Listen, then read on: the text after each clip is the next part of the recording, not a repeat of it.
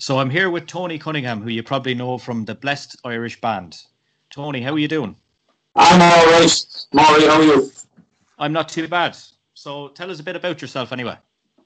Well, my name is Tony Cunningham, and I am one half of the infamous Blessed, everybody knows this is Blessed Irish Band, but we are Blessed. And I am the lead singer / lunatic of said band. And how did you get into music? I got into music back when I was very, very young. I started off singing. I sang one song once at a school choir competition thingy, and someone heard me and asked me what's the chances I would go and audition for something called the Tullamore Gospel Choir.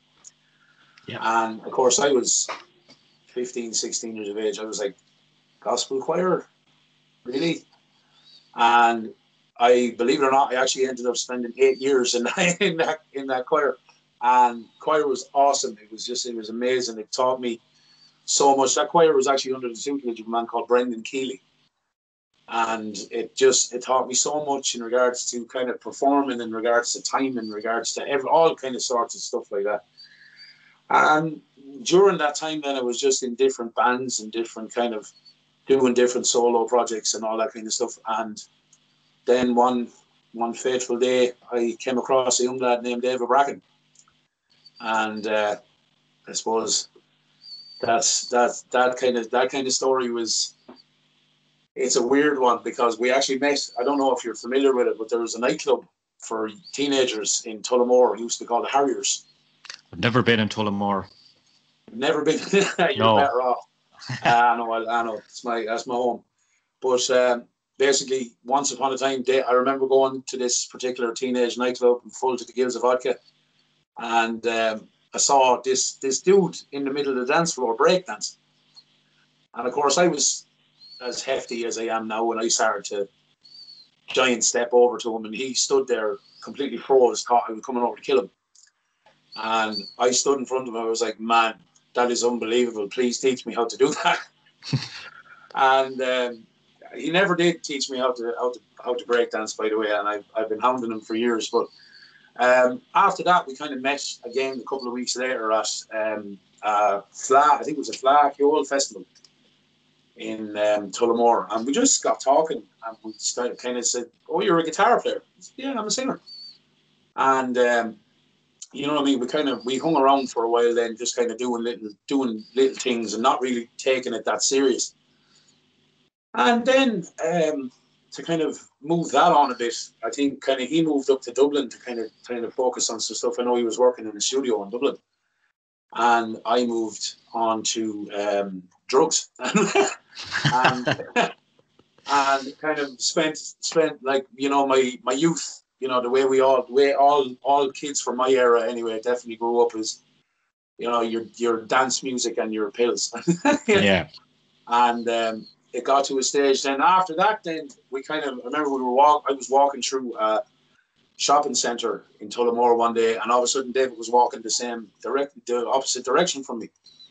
And we stopped and we talked and we rekindled and stuff like that. And you're still playing guitar? I am. You're still singing? I am. Because maybe we should get together for a jam sometimes. And literally, that's kind of how it happened. And how long have you guys been going now? We are going now 12 years. Jesus. Yeah. If you can believe that. Yeah. And when you lads play, like, there's a whole bunch of different styles of music, completely different. Like, are your tastes in music completely opposite, or are they similar? They're kind of similar in a certain sense. Like mine and his influences would be very similar. Like he would be huge into your Ryan Sheridan, Chris Daughtry, those kind of dudes. Whereas I would Chris Daughtry and Ryan Sheridan, I think they're brilliant. And their playing style, their writing style is fantastic, and I do take a lot of inspiration from them. But then again, I would have been more a rock baby, you know what I mean? Yeah. So once I got out of the techno phase, I found metal. I found rock music, and that took over my life. And I ended up kind of falling in love with your Metallicas, your Pearl Jams, your all that kind of stuff. But what's weird about that is that my biggest influence is Freddie Mercury. Okay. You know what I mean? And anybody who has ever come to see us perform would probably say to themselves, right, that makes a lot of sense, because he is actually unbelievably flamboyant and wild and mental when he's on stage. And not that I would try my best to be Freddie Mercury, but that's definitely where I took the kind of the influence from, as to the personality that I would put out to everybody when I'm on stage. Yeah, but you still done a good job when I seen you last at Freddie Mercury. I think it was it Don't Stop Me Now we do. Yes, we do. Yeah. We actually, when we're live, we actually did. I think you done Bohemian Rhapsody. Yeah, we actually do like a 15-minute Queen mashup when we're live. That was it, yeah. Yeah. Oh, the whole thing finishes then with We Will Rock You. Yeah. What's the best gigs you've played over in Ireland, this country? Where's the best places to go? Well, I can't really say pubs or anything like that, because if I say one and then the other one will kill me. The best gig we've played to date has to be Vicar Street, in my mind. Yeah. That has to be it. Like, we have travelled the absolute length and breadth of this country, and we've had some bad gigs, and we've had some absolutely unbelievable gigs to the point where you wouldn't stop for hours. You know what I mean? The gig would be over and you'd be still going for hours because you didn't want to leave. But in the realms of atmosphere, in the realms of how it made me feel personally, 1,200 people singing Grace back to me in Vicar Street. Nothing has beaten it. Was that supporting, was it File Arms and Hog, is it? No, that was Rory Stories. Rory Stories, yeah. Yeah. We basically supported Rory Stories before his gig, and then he brought us back out then at the end of the show to sing Grace. But sure, of course, me and Dave are slightly that little bit mental, so we ended up turning Grace into a dance tune. Yeah. And just this like made Vicar Street go mental. And was it just the one night you had, or was it a couple? It was just the one night, yeah. But like, unfortunately, we were planning some stuff, but then something kind of took over the world. Yes. You know. Oh, we won't talk about it too much. Well, we might later. We might. What's your favorite songs to play with the band? Favorite songs when being honest, I love playing our own music. I love playing our own music, but when it comes to gigs and it comes to live performance, there's the 90s dance mashups that we do. For sheer shock value alone. Yeah, I've never seen anyone do them. Yeah, like it's weird. Like we took our influence from a band called the Showhawk Duo. And it was just two guys on guitars doing dance music from the 90s, but it was very calm. You know what I mean? Like you had one dude kind of using his guitar as a bass drum, and it was good, but it was awesome, but it was very, very calm. You know what I mean? And so what we were doing with that was, we said, how can we do something like that but make it 1,000,000 times more atmospheric? You know what I mean? Yeah. So like it took a while. We went back and forth for I guaranteed 2 years, sticking in different dance tunes into the mashups, taking out different dance tunes into the mashups, until we found a 15-minute mashup that worked so well that's the one we stuck with. And it got to a stage where we were playing that so much and we were playing it so well, it became second nature to us. So we started throwing in other things, you know what I mean? Like just performance aspect things. Like I'd be swinging out with something while I'm thumping the guitar and playing some chords and stuff like that. And Dave would be doing his own thing with his riffs and all that stuff. And we'd be shouting at crowds. We'd be egging them on. We'd be getting them to get down on their knees and bounce up like mad yokes. And just all the stuff that we experienced when we were kids, when we were teenagers growing up, when you'd go to a nightclub and you'd hear Adagio for strings and the whole nightclub would be kneeling down, and the second this thing would kick in, you're up and you're going mental. And then we kind of figured, okay, we have got so many of these dance tunes, why don't we make another mashup? And we did. So we ended up making another mashup for the end of the first half. And that one ended up going all over the place. Like that one ended up with stuff in it like Gigi D'Agostino's Blah Blah Blah. I don't know if you're familiar. That app thing, that thing. Yeah. And you know what I mean? Scooter and fucking, sorry for cursing if I'm not supposed to. I know you can curse. Brilliant.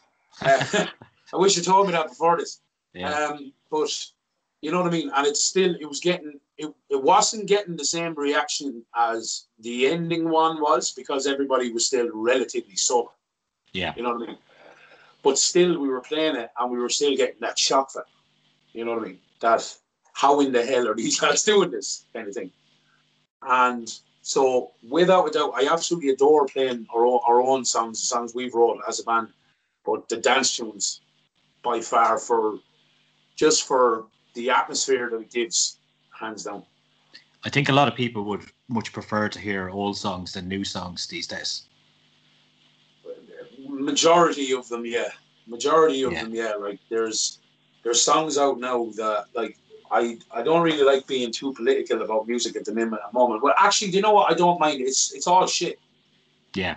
It is. That's a nice way of putting it. It is. I think there's been one song that's come out this year that I've actually liked, and that was "Fake Fine" by Robert Grace. I thought that was awesome. That tune was awesome. But the majority of everything else has been garbage. But it's garbage to somebody who grew up in the 90s. Yeah, I know. Who remembers your Metallicas, your Pearl Jams, even your pop music, you know what I mean? Your boy bands, I wouldn't necessarily anyway call boy bands real music, but it's all, if you could imagine one of them. Yeah. You know what I mean? Everything is done on one of them. It's all done with a loop. Nobody seems to just sit down, pick up one of them anymore. Yeah. You know? And because of that, you're getting the entirety of music these days seems to be technologically programmed, but then you wouldn't class it as techno. No. You know what I mean? Yeah. So that's why what? Go on ahead. But that's why, like, say with the stuff me and Dave, right, we try our best to stick to the old kind of style of music writing, where it's, if you're going to write something, write it and perform it yourself. Yeah. You know what I mean? It's very easy to sit down and loop something. It's very easy. It's very difficult to spend 4 minutes playing a song where every part is done by yourself. You know what I mean? Yeah. That's where you hone your craft. That's where your talent shows.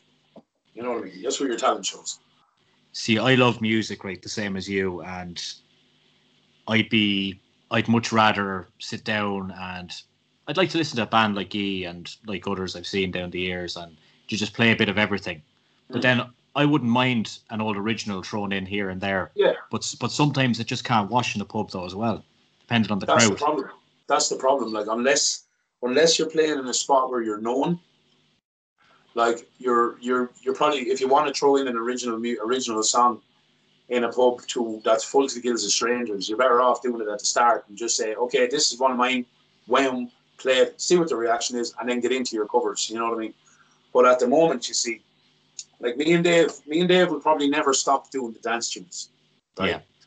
But we are trying to get out of that cover band, I suppose, stigma, and get into the realm of singer-songwriters, performers, that kind of stuff, so that our platform will continue to build and build and build to the point of where we want to be, and where we want to be is selling out arenas all over the world. Yeah. You know, unfortunately, unless you're the Key of Awesome, or what's that guy that's amazing on YouTube, always doing covers. It'll come to me eventually. But unless you're those people, Conor Maynard, for example, okay. He literally, his whole career now is covers. You know what I mean? And he's amazing at them. He takes covers and he makes them his own, and they're better than the original. But unless you already have that status, You know what I mean? Me and Dave are looking to go from cover band to singer-songwriters and get from here. It's like, say, this is where we are now. We want to continue to grow everything and grow our music and grow our specific style of writing, which is absolutely no style. Speaking of originals and that, you released a song there, what was it, about a month ago? Mm-hmm. And you were afraid of the reaction from people and things like that because it was a bit maybe different than what people would associate with you. It was kind of more, there was a little bit of rapping and things in there. How did that come about? That song, actually, believe it or not, I sat down one of the nights before that song came out, and I had remembered that when Donald Trump actually got diagnosed with COVID-19. Yeah, a great day. And I remembered that 3 days later he was red carpeted back into the White House after being cured. Yeah. And all of a sudden, I got very angry. I really did. I got very angry. And normally when I'm angry or I'm sad or I'm unbelievably happy about something, that's when I'll take out my notes on my phone and I'll just write. I'll just type. And there could be no music. There could be nothing in my head. I wouldn't even know what I'm writing. I'd just be typing. And all of a sudden, I started to hear this kind of melody in my head, and I said to myself, "Right, I'm not really a rapper, but I could be." All of a sudden, the words nothing's going to change. Nothing's ever going to change. Like at the end of the day, once, like you think that by this time next year everything's going to be okay. It's not. You know what I mean? By this time next year, every human being that has been on the COVID payment is going to have to start paying that back. You know what I mean? Even today, for example, a nurse and an old lady got the vaccine. Now, this is the thing, is like what was broadcasted was this 90-year-old woman and one nurse got COVID-19 vaccine. Today, it was reported that 2 people had unbelievably horrible allergic reactions to this. Yeah. Who are they if only 2 people have got this vaccine? Yeah. You know what I mean? So I just kept thinking to myself in my head that all of this is not going to change just because this virus could possibly be gone. Yeah. You know what I mean? We're still going to be ruled by a government that has got no public interest in mind at all.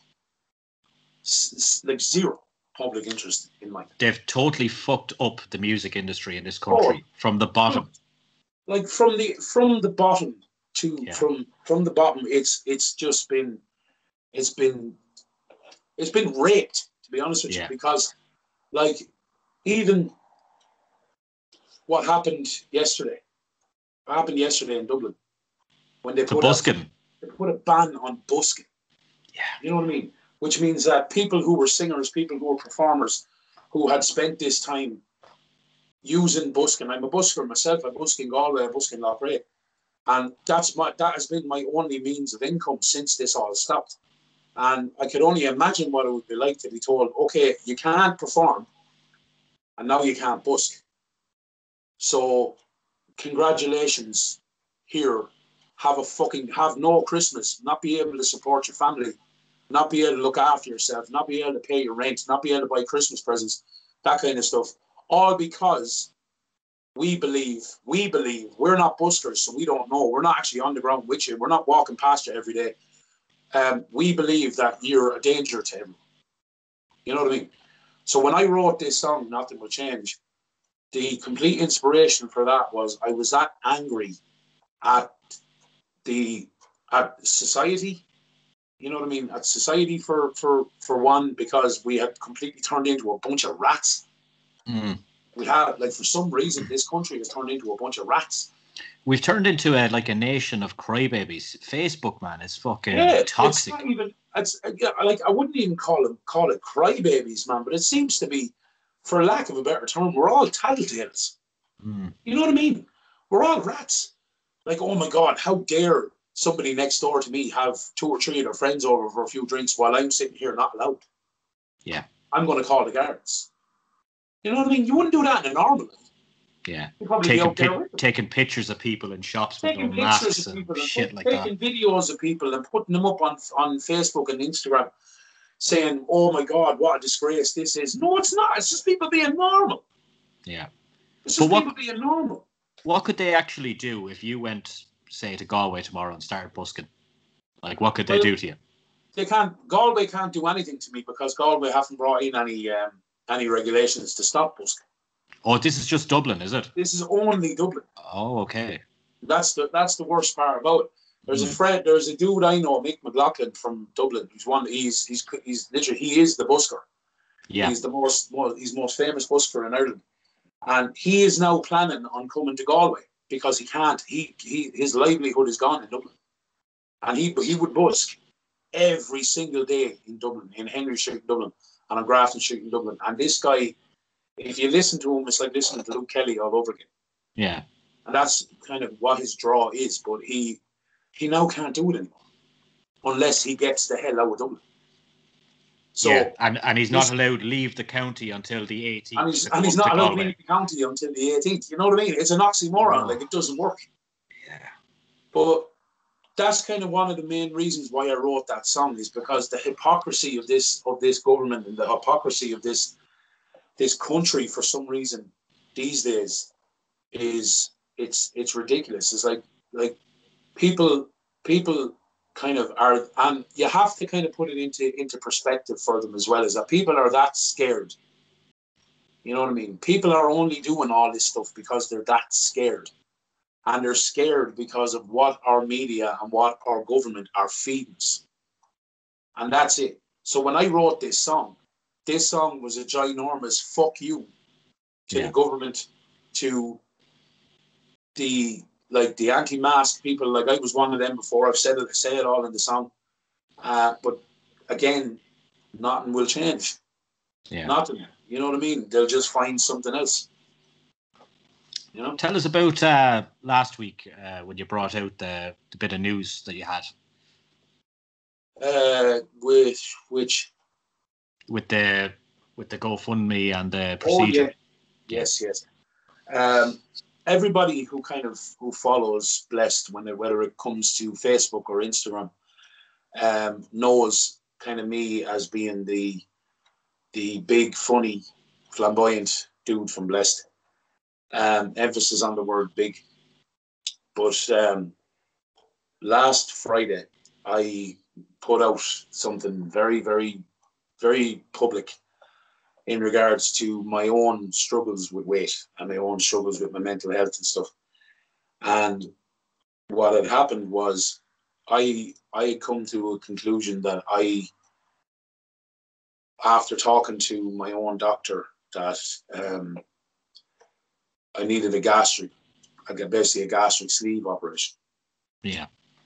And this has come from spending the majority of this year on a very strict weight loss training and diet plan that, unfortunately, due to my depression, didn't work. And it's difficult still, like, to this day, to talk about it, but it's like, if we were still performing, this GoFundMe wouldn't have happened. You know what I mean? Exactly, yeah. It wouldn't have, because we would be still performing. We would be still. I'd be earning a living. You know what I mean? But at the moment, the reason for this GoFundMe is because I need this procedure in the private sector, because I was told that if I go on to a public waiting list for it, it could take anywhere from 2 to 10 years. Jesus Christ. Yeah. And basically, when we looked into going private with it, it turned out that, in another wonderful example of how awesome our country is, but this procedure in Ireland is €14,000. So when we started the GoFundMe campaign, we had a goal of €14,000 on it. Yeah. And I knew full well that was going to be impossible, but I had to try. And when the campaign started and the video went up on Facebook and on Instagram on Friday, the absolute outpour of support that we got for it, the amount of positive feedback that we got from it, and the amount of people that actually contacted us and contacted me personally about a hospital that they had gone to have this exact same procedure or procedures like it in Turkey. Yeah. So with that, I made contact with this hospital in Turkey. And we found out that the same procedure, the same procedure with double the amount of aftercare was actually working out to 5,000. Yeah. And so I decided that I was going to basically change the goal amount on the GoFundMe to 5,000, and that if we were able to reach that, that's what we were going to do. That yeah. Now I have done so much research in regards to this. I've contacted doctors. I've been in contact with surgeons. I've been in contact with psychologists. I've been in contact with so many people, and so, I was put into a WhatsApp group of people who are either recovering from this surgery or have their surgery booked and are in the process of about to get it done. And I've learned so much. I've learned so much about it, and I've learned so much about the recovery process and about the whole aftermath of it. And I've learned so much about the truth to everything that the people in regards to the hospital were telling me, if that makes sense. Yeah. So it's like the hospital can tell you, this is what we're going to do for you. This is how long we're going to be with you. This is how long you're going to be in aftercare for. How long we'll give a fuck, basically. Yeah. But when you hear other Irish people coming straight to me and telling me this is true, that settles me. That settles the brain to think, okay, maybe this is the route that we need to go down with this, because we know 14,000 euro is not going to happen. It's just not. It's impossible to raise 14,000 euro between now and Christmas when it comes to an independent fundraiser like this. You know what I mean? Like, this is 100%. This is not registered with any charities. It's registered with GoFundMe, but this is an independent fundraiser in the sense of, if you want to support us or support me, feel free. If not, you don't have to. Absolutely. You know what I mean? Yeah. But it's also a case where I'm not sitting anywhere looking for a handout. And anybody who listens to this now, and anybody who's listened to any of the interviews I've done before this, I am 100% not looking for a handout here. I want to work my absolute balls off for this. So we are organising so much stuff. We have got bucket collection in several businesses around Galway at the moment. I made appearances on Midlands 103 in Offaly, the Offaly Express, a couple of media outlets in Galway that are in contact with us. And we have got so many musicians, actors, artists who are going to be doing fundraisers for us as well. I know we have a wonderful DJ taking over our page on Friday for our first fundraising takeover, and he's going to do a full hour and a half set on our page as just a way of saying, here's entertainment. You know what I mean? Tony does not want this for free. But what Tony does want is, Tony wants to do the one thing that he knows he's good at, and that's entertain you. And if you feel like you want to throw a few bob towards helping him with something that could potentially save his life, you're more than welcome. If you don't want to, here's some free entertainment. Yeah. You know what I mean? We are in the middle of organising loads of takeovers, and I'm actually in the middle of organising a 6-hour concert. Okay. Where basically we'll start a show on the Bless page at about 6 o'clock in the evening, and we'll stay going until about 11 or 12 o'clock that night. Jesus Christ. We're going to have 5 or 6 bands, a couple of different guest appearances, stuff like that, just to come on, do their thing for an hour and see what happens. You know what I mean? Yeah. That's just it. You know what I mean? And anybody who listens to this or anybody who listens to anything that we do, if anybody wants to join in, feel free. But that's the one thing I need everybody to know, is that behind the scenes of this and in the public of this, I'm going to put on so many different entertaining shows. I'm going to have so many different people on doing their thing, showcasing their talent. And this is what's weird to it, is that it shows, like, I never knew how much I actually meant to people. I never knew how many people that I have touched in all my years of doing this until I put this out. And all of a sudden, everybody was contacting me saying that they want to help. Yeah. You know what I mean? And it's phenomenal. It really is. But that's one thing I will maintain until the day I eventually drop dead, is that I do not want this for nothing. You know what I mean? If you give me this, then I will give you this. Yeah. And it's that simple. You know what I mean? And it's obviously a decision that you thought long and hard about. You didn't just wake up on Friday morning and go, right, this is what we're doing. No, it's something that's been going through my mind for a long time. Because you see, there was a friend of mine in Newfoundland in Canada. Yeah. And there's another friend of mine in Portlaoise who both had gastric operations over the course of the last few years.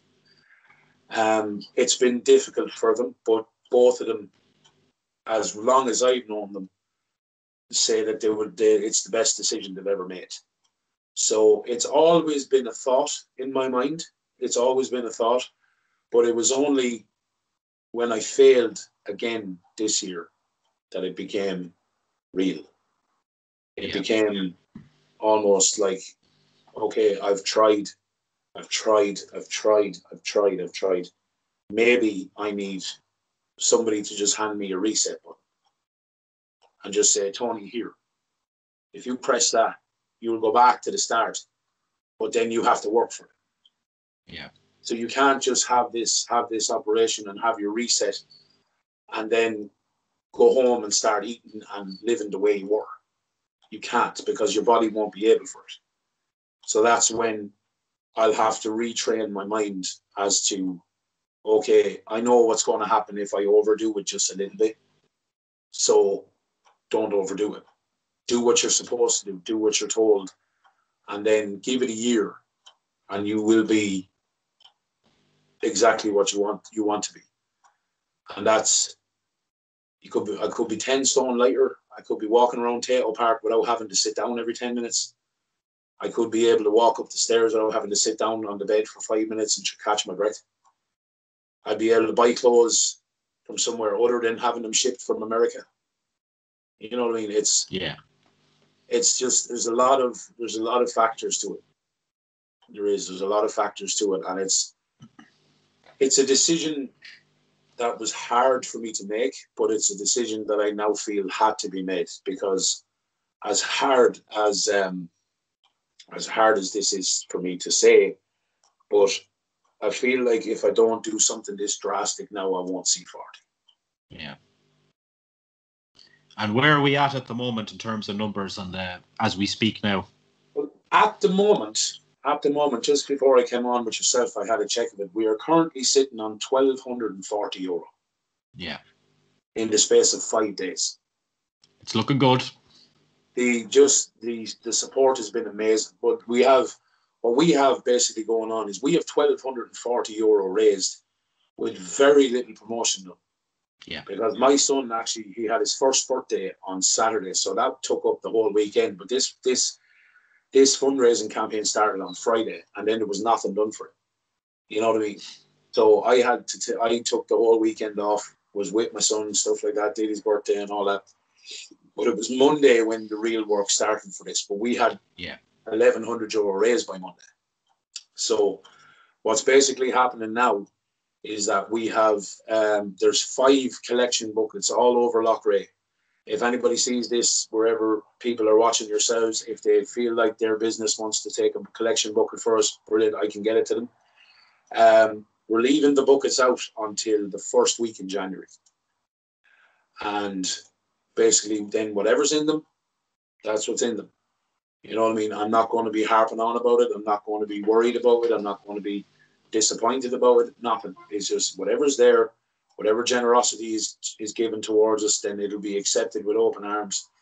And then with the online concerts and the online takeovers and the stuff that we're planning on doing, we're hoping that generates more. Actually, just before I came on to you, I actually stuck the campaign itself up on TikTok. Okay. With a link in the bio to go and donate and read the whole story.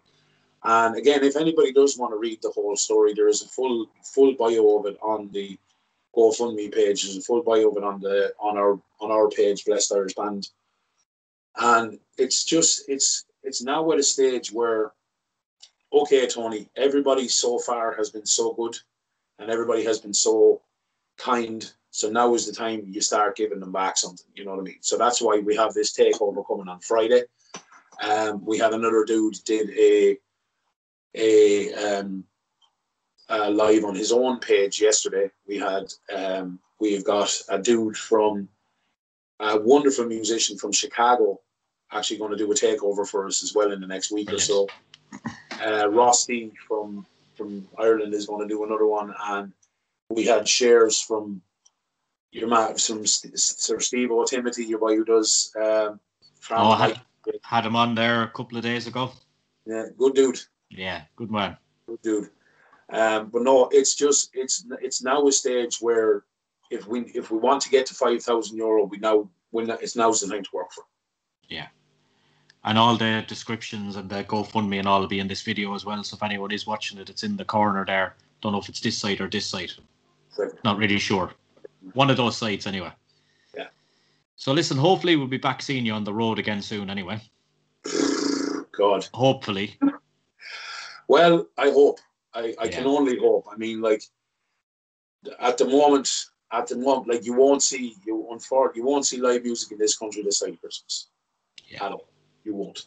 If we're lucky, it'll be next summer. I reckon next summer. Yeah. I'm hoping next summer. Yeah. But that will be, if you could somehow fathom it, that will be over a year of a musicless Ireland. Yeah. You know what I mean? I think there'll be a lot of catching up to do, a lot of pints to be drank. Oh, lad, I tell you something. I've said this to so many people who will actually listen. If anyone, and I mean this, if anyone, the first blessed gig that happens, if I see anyone sitting down, I'm going to have them kicked out. I really am. I'm going to have them kicked out.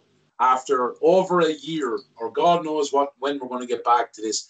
If I see anybody not enjoying themselves, I want them gone. I don't want anybody near me who is not here to have the fucking time of your life. You know what I mean? Yeah, we have to remember that we missed last Paddy's Day as well, so that all has to be thrown into the mix. There's a lot of things have to be thrown into the mix. But there's so much that in the space of this year that we've missed, like, and even say if you don't.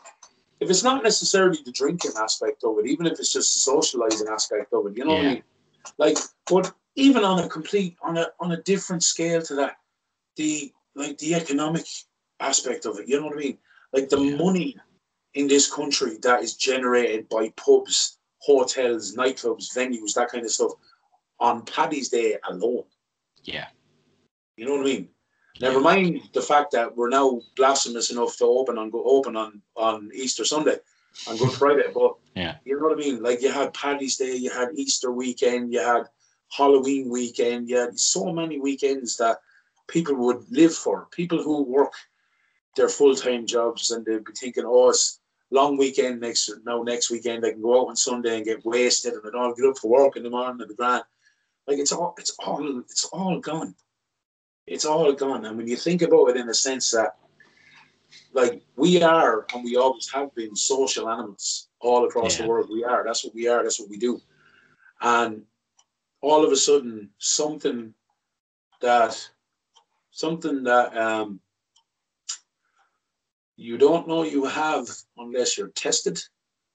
Yeah. and something that has a lower fatality rate than anything else that's ever come to us has put a stop to the whole world. You know what I mean? It's fucking mental.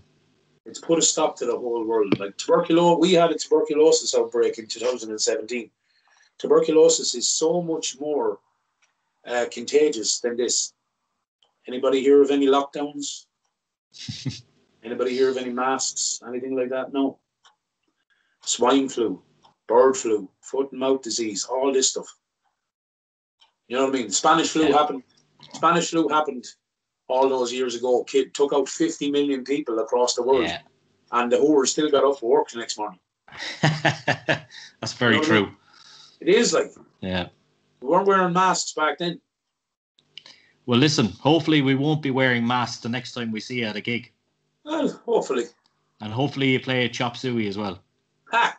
I genuinely reckon though, like once, if these vaccines and stuff are to be believed, I firmly believe we will beat China.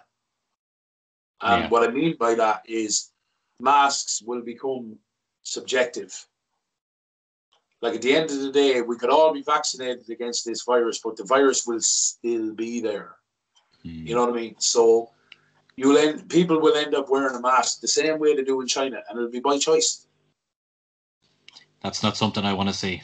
That's not something I want to do. Yeah. You know. Well, it was great having you on. Thank you. And best of luck with everything, and I'm sure you're going to smash the target anyway.